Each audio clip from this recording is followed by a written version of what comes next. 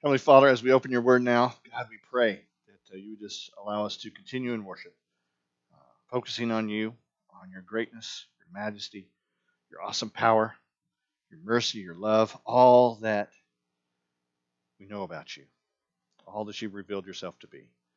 God, may we come to appreciate all of that more as we live our lives, as we try and walk in a way that honors your presence, your place in our life, Lord. And I pray that if there's anyone here who does not have you as an integral part of their life, Lord, I pray that you would move in their hearts this morning, that you would reveal yourself, and that they would respond in faith. We love you and we praise you in Christ's name. Amen.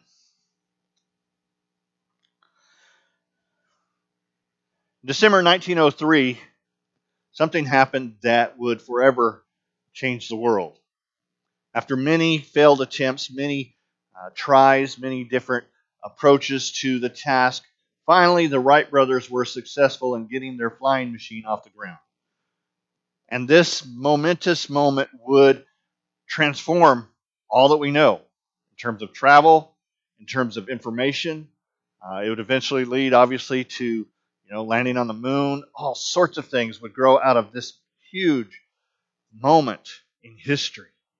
And excited about it, they sent a telegraph to their sister back home with the message that says, "We have flown 120 feet.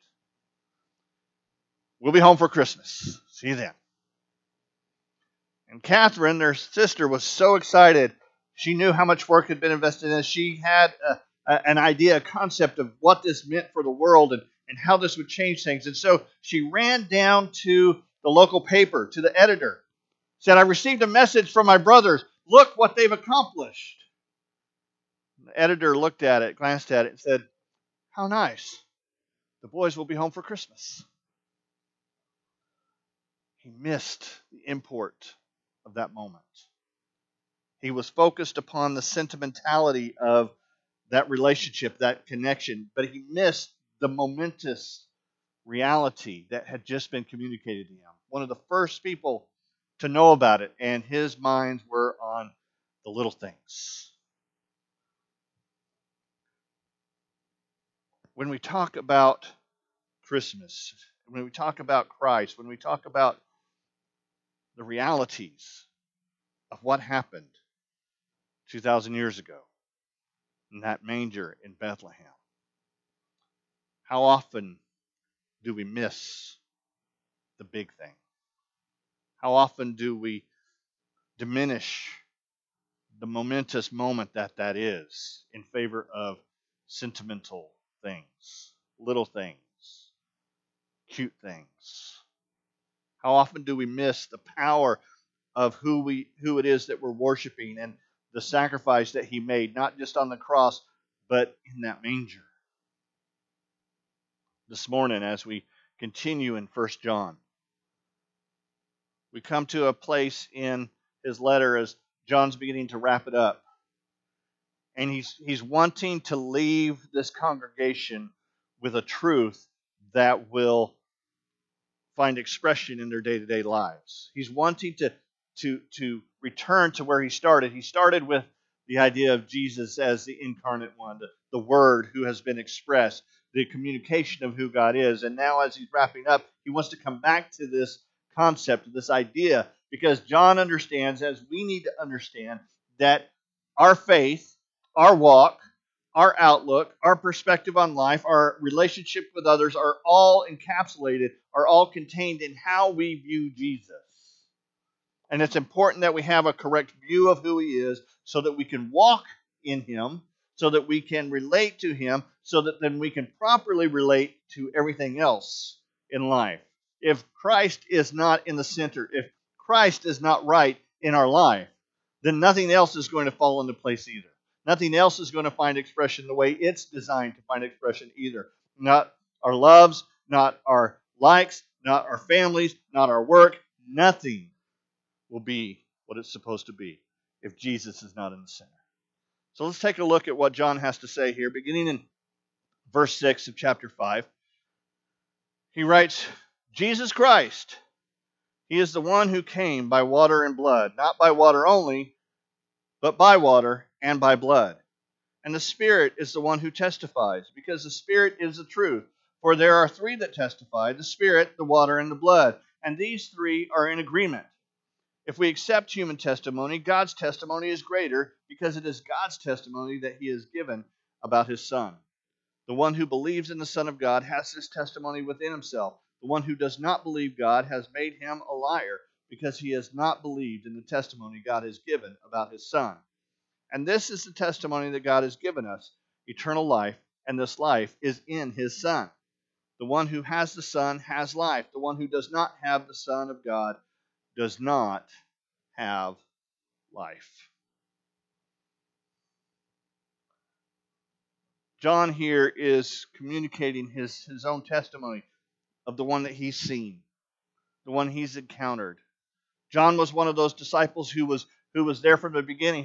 He likely had walked and ministered with John the Baptist. And so when Jesus shows up there at the baptism, and John the Baptist points at him and says, "Behold the Lamb who takes away the sins of the world," John was likely there. And in experiencing that moment, hearing the voice of God himself, "This is my beloved Son, in whom I'm well pleased," John caught a glimpse at that moment, something he wouldn't fully understand for years, something he wouldn't respond to really for years, but he caught a glimpse of the power and the majesty of all that Jesus is. And it changed him. It can't help but change us when we see Jesus for who he really is. But it's important that we have a whole picture, an entire picture of Jesus, or we don't have a picture of Jesus at all, really. If you don't have the whole picture, you don't have a correct picture at all. And John's trying to get at that. When he starts his testimony here with these words, Jesus Christ, he is the one who came by water and by blood. What is he talking about there?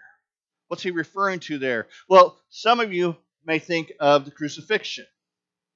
You've heard it, that Jesus, as he died, the centurion steps forward with the spear and thrust it into his side. It says the water and the blood flowed. Maybe that's what pops into your head. And that would be a good guess, except that John goes on to say, not by just the water only, but by the blood as well. He repeats it. So that's probably not what John has in mind here. What is it that he has in mind here? Well, you need to kind of understand a little bit of the background of the heresy that John's addressing.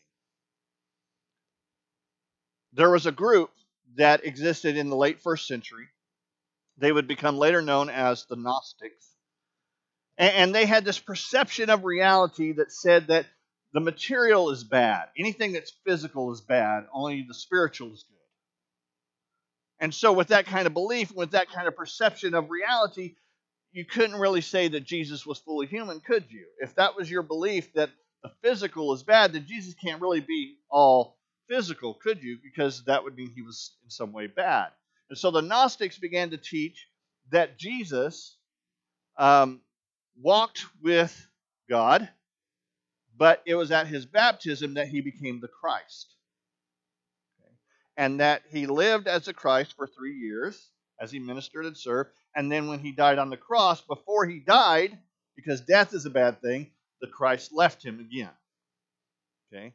And this was a heresy that was born there in that first century. And they were teaching this to the church that John was writing to. And John's trying to write to them and say, that's not right at all. That's a wrong perception. The physical is not evil. And Jesus didn't become the Christ at his baptism and then not the Christ at his death. And so what's he saying here? The water and the blood are both a part of the testimony of his deity, of his reign, of his relationship with God, of what he came to accomplish here. The water being his baptism, the blood being his crucifixion. Both are necessary. Both are a part of his ministry. Both are expressions of who he was. He was obedient at the baptism. He was obedient on the cross. And that obedience demonstrates, it displays, it expresses the heart of who Jesus is. One who is one with the Father, who perfectly obeys, who perfectly knows, who perfectly relates to the Father. Now, I don't think, I could be wrong. If you'd like to talk afterwards, let's talk. But I don't think anybody in this room holds to that view of Jesus, that he was the Christ just at his baptism and left him right. I'd be very surprised if anybody held that perception. Okay? We don't hold to that ancient heresy here in this congregation. So then what does this mean to us? What is it that this is trying to get across? How does this apply to us who are not struggling with that falsehood? Well, I think there's a couple things. Number one is you can't have Christmas without Easter. You have to have the whole picture. Jesus' baptism and crucifixion is at the heart of who he is. He was declared God's Son at baptism. He was already God's Son, but that's where God declared it very openly for everybody. This is my Son in whom I'm well pleased. And he was glorified at the crucifixion. It is finished. The crucifixion and the resurrection are what set Christianity apart. Because there were lots of myths, lots of ideas in the Greek world. We've all heard them or encountered them in various forms and fashions. But there were lots of myths in the Greek world of the gods coming down and having relationships with women and having demigods and so forth. Hercules and these others who were half God and half man. There were lots of those myths. There were lots of stories of good teachers. There were lots of ideas of messiahs that were present.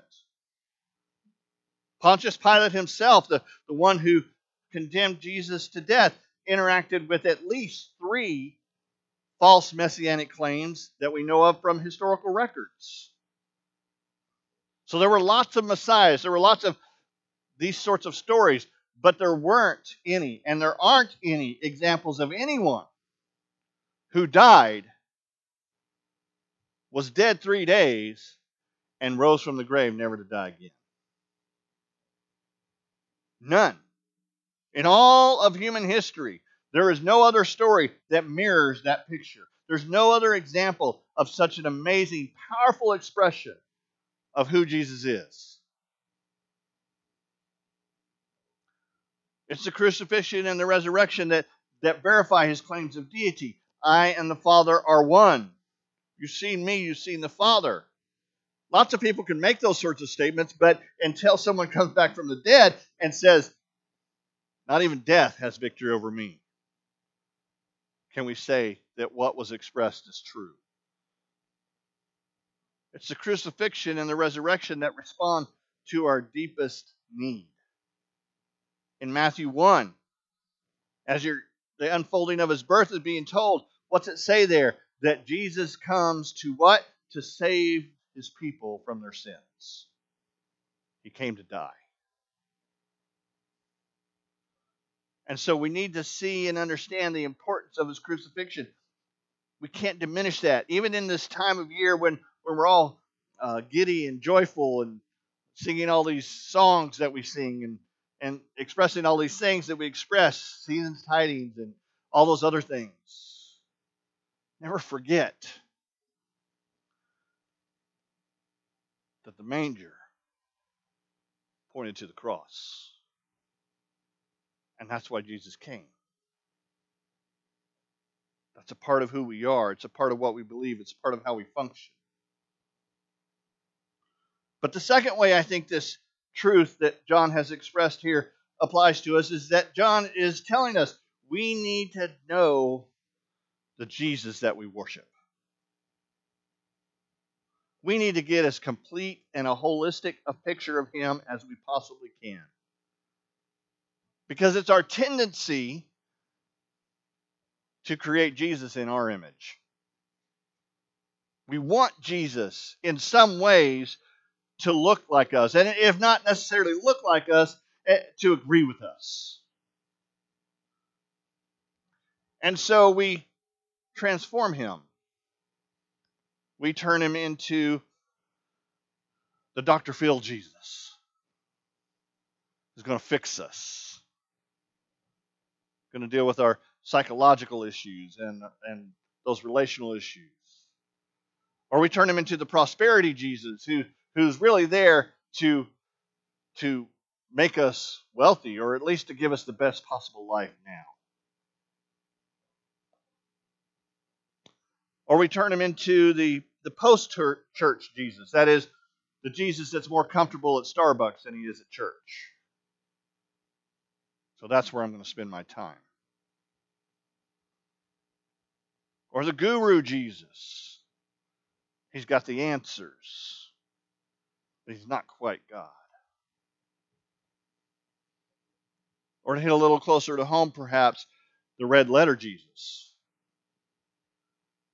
where we think of Jesus only in terms of the words that are expressed there in the red letters in our Bible. And we don't realize that all of Scripture is a testimony to him. The prophets who stand up and say, "Thus saith the Lord." The God who declares his wrath on sinfulness. The King who reigns over the nations and declares that we owe him our allegiance.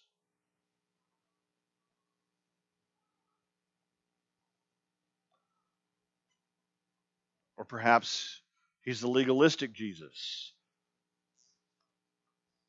who you better not cross. You see, any perspective of Jesus that we hold to that's not complete is problematic.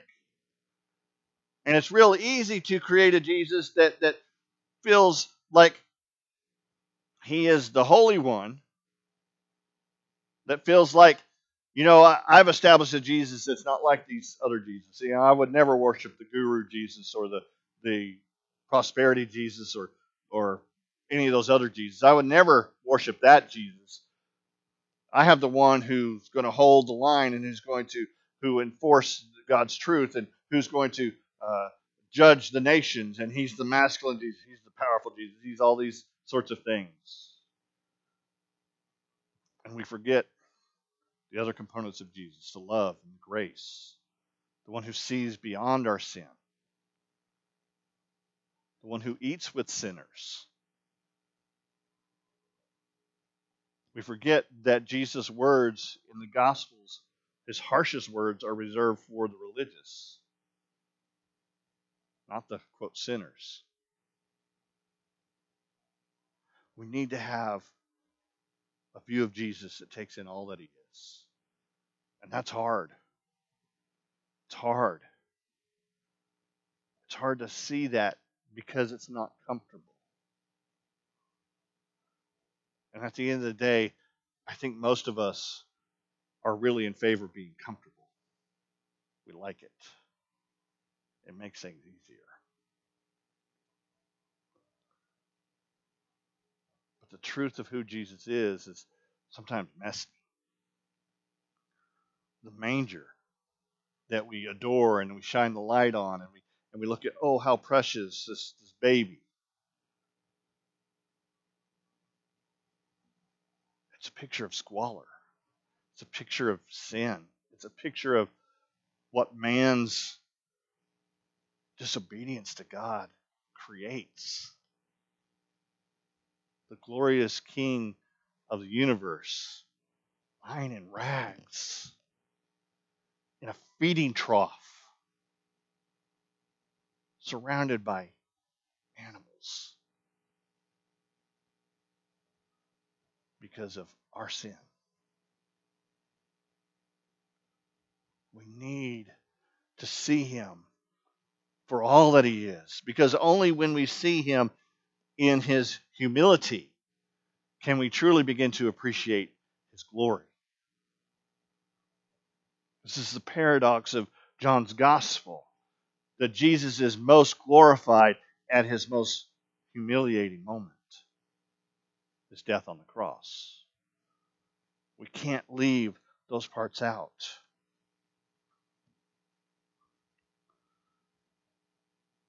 John goes on here to talk about the link, the relationship between the divine testimony and the historical events of Jesus' life. He says that we have the testimony of men,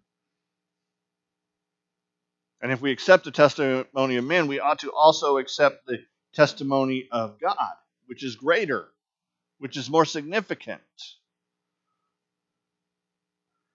And he says, the water and the blood, that's the testimony of men, are together with what? The Spirit. These three testify. God has merged his testimony of who God is with the historical facts. We cannot remove Jesus from history. Christ's life invites us to both an objective and subjective personal verification of who he is. John stood at the foot of the cross as Jesus died. He says, I was there. I saw it. I saw the sky grow dark. I heard the centurion say, surely this was the Son of God. I saw the wounds that he bore. And I testify to those today, but it's not just me. The Spirit's talking to you as well. The Spirit's moving as well. The Spirit confirms all of these things that I'm sharing.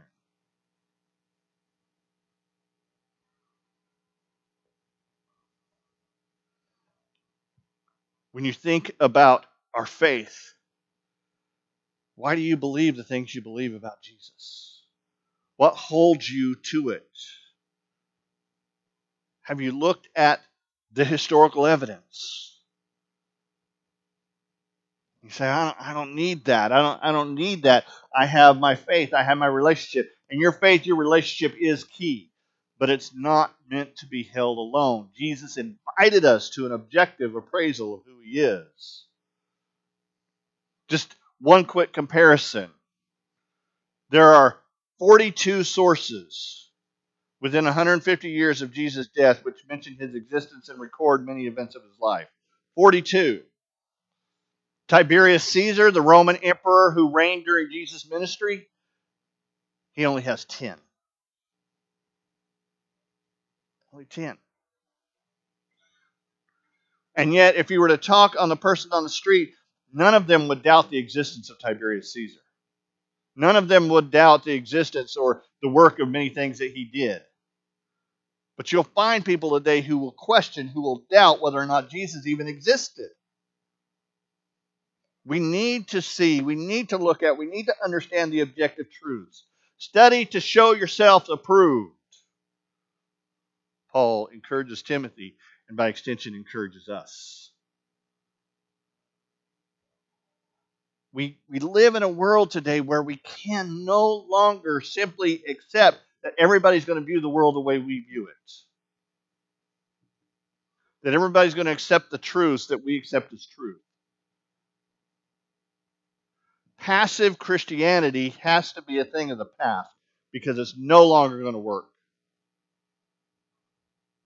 As the culture, as the world turns more and more away from God, it's going to require more and more of us in terms of our knowledge of Christ, in terms of our appreciation of Christ, in terms of us living for Christ. And as we walk in that, and as we study in that, and as we dig into that, the Spirit will continue to teach, will continue to instruct, will continue to guide us. But we need to get rid of the mentality that somehow education about Christ is wrong. I'll never forget my first years in college and in the seminary. Oh, you're going to seminary, they're going to ruin you. I don't know how many times I heard that from people. Or the kinder ones, be careful that they don't ruin you. Because there is this perception, and it pervades Baptist life. There's this perception that if you begin to learn truth about Scripture and how it was constructed and how it all fits together and all these other things, that somehow that's going to make you less of a believer. But the truth is that God has called us to dig into these things together, to study, to learn, to mature in our faith, to be ready to give an account of our faith. Why do you believe what you believe? Why do you believe that Jesus Christ is the Son of God? Well, because that's my testimony. I know it to be true. That's a great place to start. There are things you can learn. There's knowledge you can acquire to help you dig deeper, to be able to answer people. And the time for just coasting through life as a believer, it's past. We don't have time to do that anymore. We have to be sharing. We have to be communicating. We have to be relating to people around us. And I'm convinced that as we do that, then we'll experience what John talks about here in verse 12. We'll experience life the way we were intended to. Because we'll have a confidence. Next week we're going to talk about confidence and conviction of where we're at and what we do. How do we get to that confidence? How do we get there? Through the life that Jesus Christ brings, that we experience as we get to know Him, really know Him and all that He is. What is life that John's talking about here?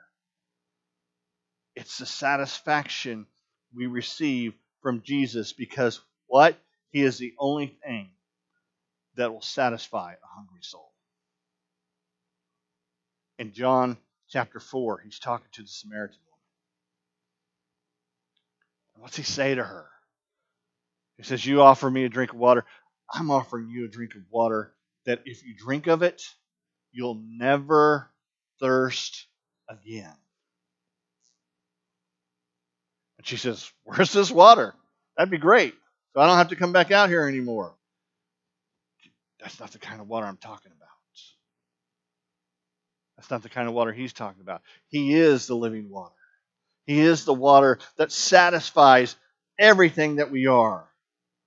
If our greatest need had been information, God would have sent us an educator. If our greatest need had been technology, He would have sent us a scientist. If our greatest need had been money, He would have sent us an economist. If our greatest need had been pleasure, He would have sent us an entertainer. But our greatest need was forgiveness, so He sent us a Savior. And we need to know that.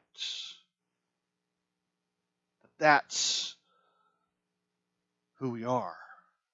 We were made for relationship with God. And our souls, our very beings remain empty and searching until we're in that relationship. But when we're in it, we have life. Again, if it helps, think of those relationships, those other key relationships in your life. Maybe the first time you fell in love. Maybe when you had a child. Maybe just a really great friendship that when you're with that person, you feel different. You feel better. You feel like, man, life has meaning. Your relationship with Christ should be that and so much more. It should cause you to experience life to its fullest. He promised it. That's why He came, so that we might have abundant life. And folks, if you're not feeling that, if you're not experiencing that, there's something wrong that needs to be addressed. And I can't tell you what that is. Each one of us has our own journey. Each one of us has our own task to discovering it. But I'm telling you, if you're not experiencing Christ in a way to which your whole life finds meaning and purpose and direction, then there's something terribly wrong with your relationship with Jesus. Because He is all that and so much more. He is the Savior. He is the King. He is the Lord. And nothing really makes sense without Him.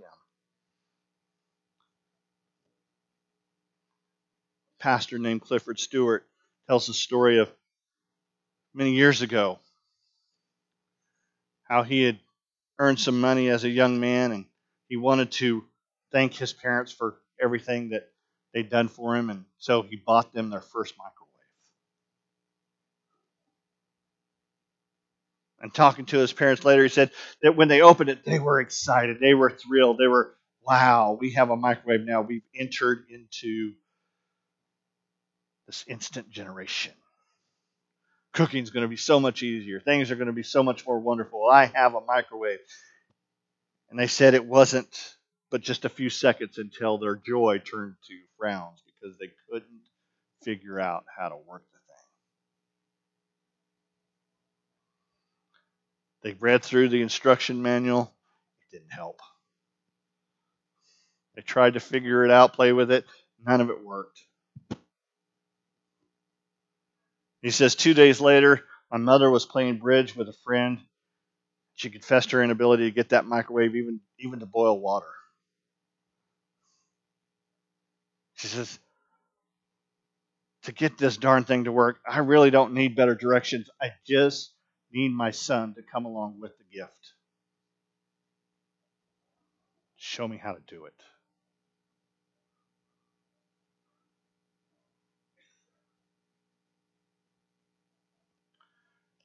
When God gave us the gift of salvation, He didn't just say, here, be saved, be rescued. He gave us His Son to come along with it, to show us how it works, what it does, what it means. And so if you're talking about your eternal life, if you're talking about walking with God as we've been looking at over the last several weeks, it all really comes down to one thing. That's walking with the Son. The one who comes alongside the gift to make it clear what we're to do, who we're to be. So we come to a time of invitation. I want to challenge you as we're entering into the Christmas season to rediscover Jesus, to see Him for all that He is, not just the baby in the manger, not just the King of Kings, not just the one dying on the cross or just the one rising from the grave. All that He is, all of that's important. It all contributes to our understanding of Him and therefore our understanding of ourselves.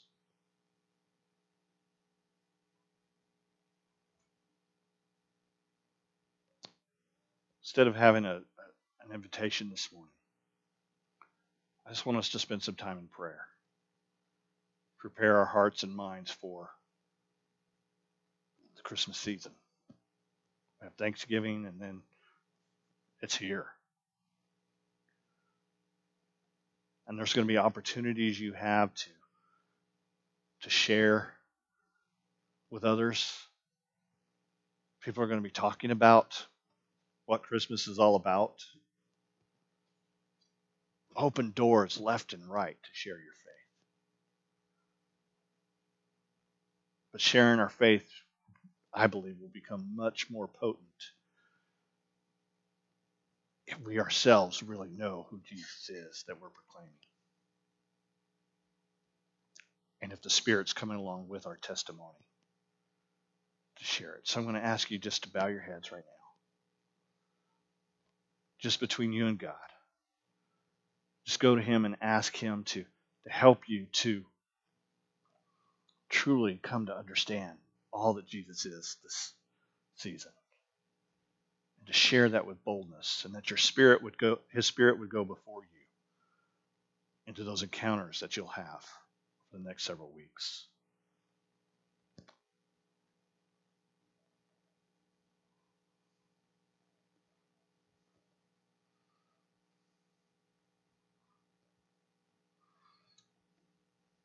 Ask Him to give you those opportunities to share your faith.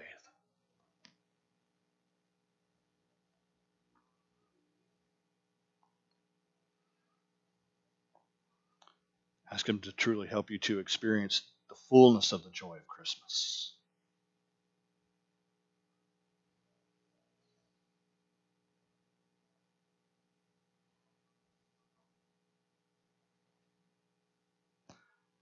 Ask Him to give you the boldness to share your faith when the opportunities do present themselves.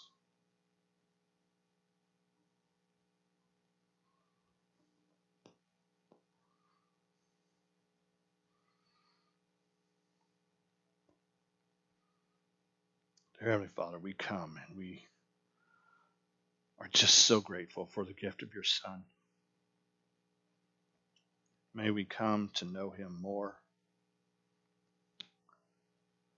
May we come to appreciate the fullness of all that He is, His glory and His humility,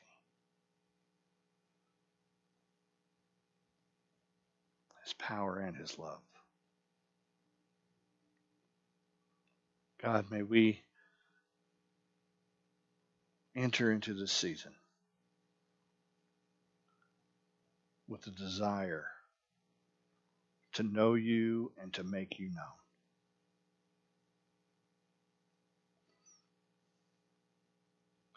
Use this congregation, use these individuals for your purpose, for your glory. Help us, Lord, to grow deeper and deeper in our love and knowledge and appreciation of all that you are. In Christ's name I pray these things. Amen.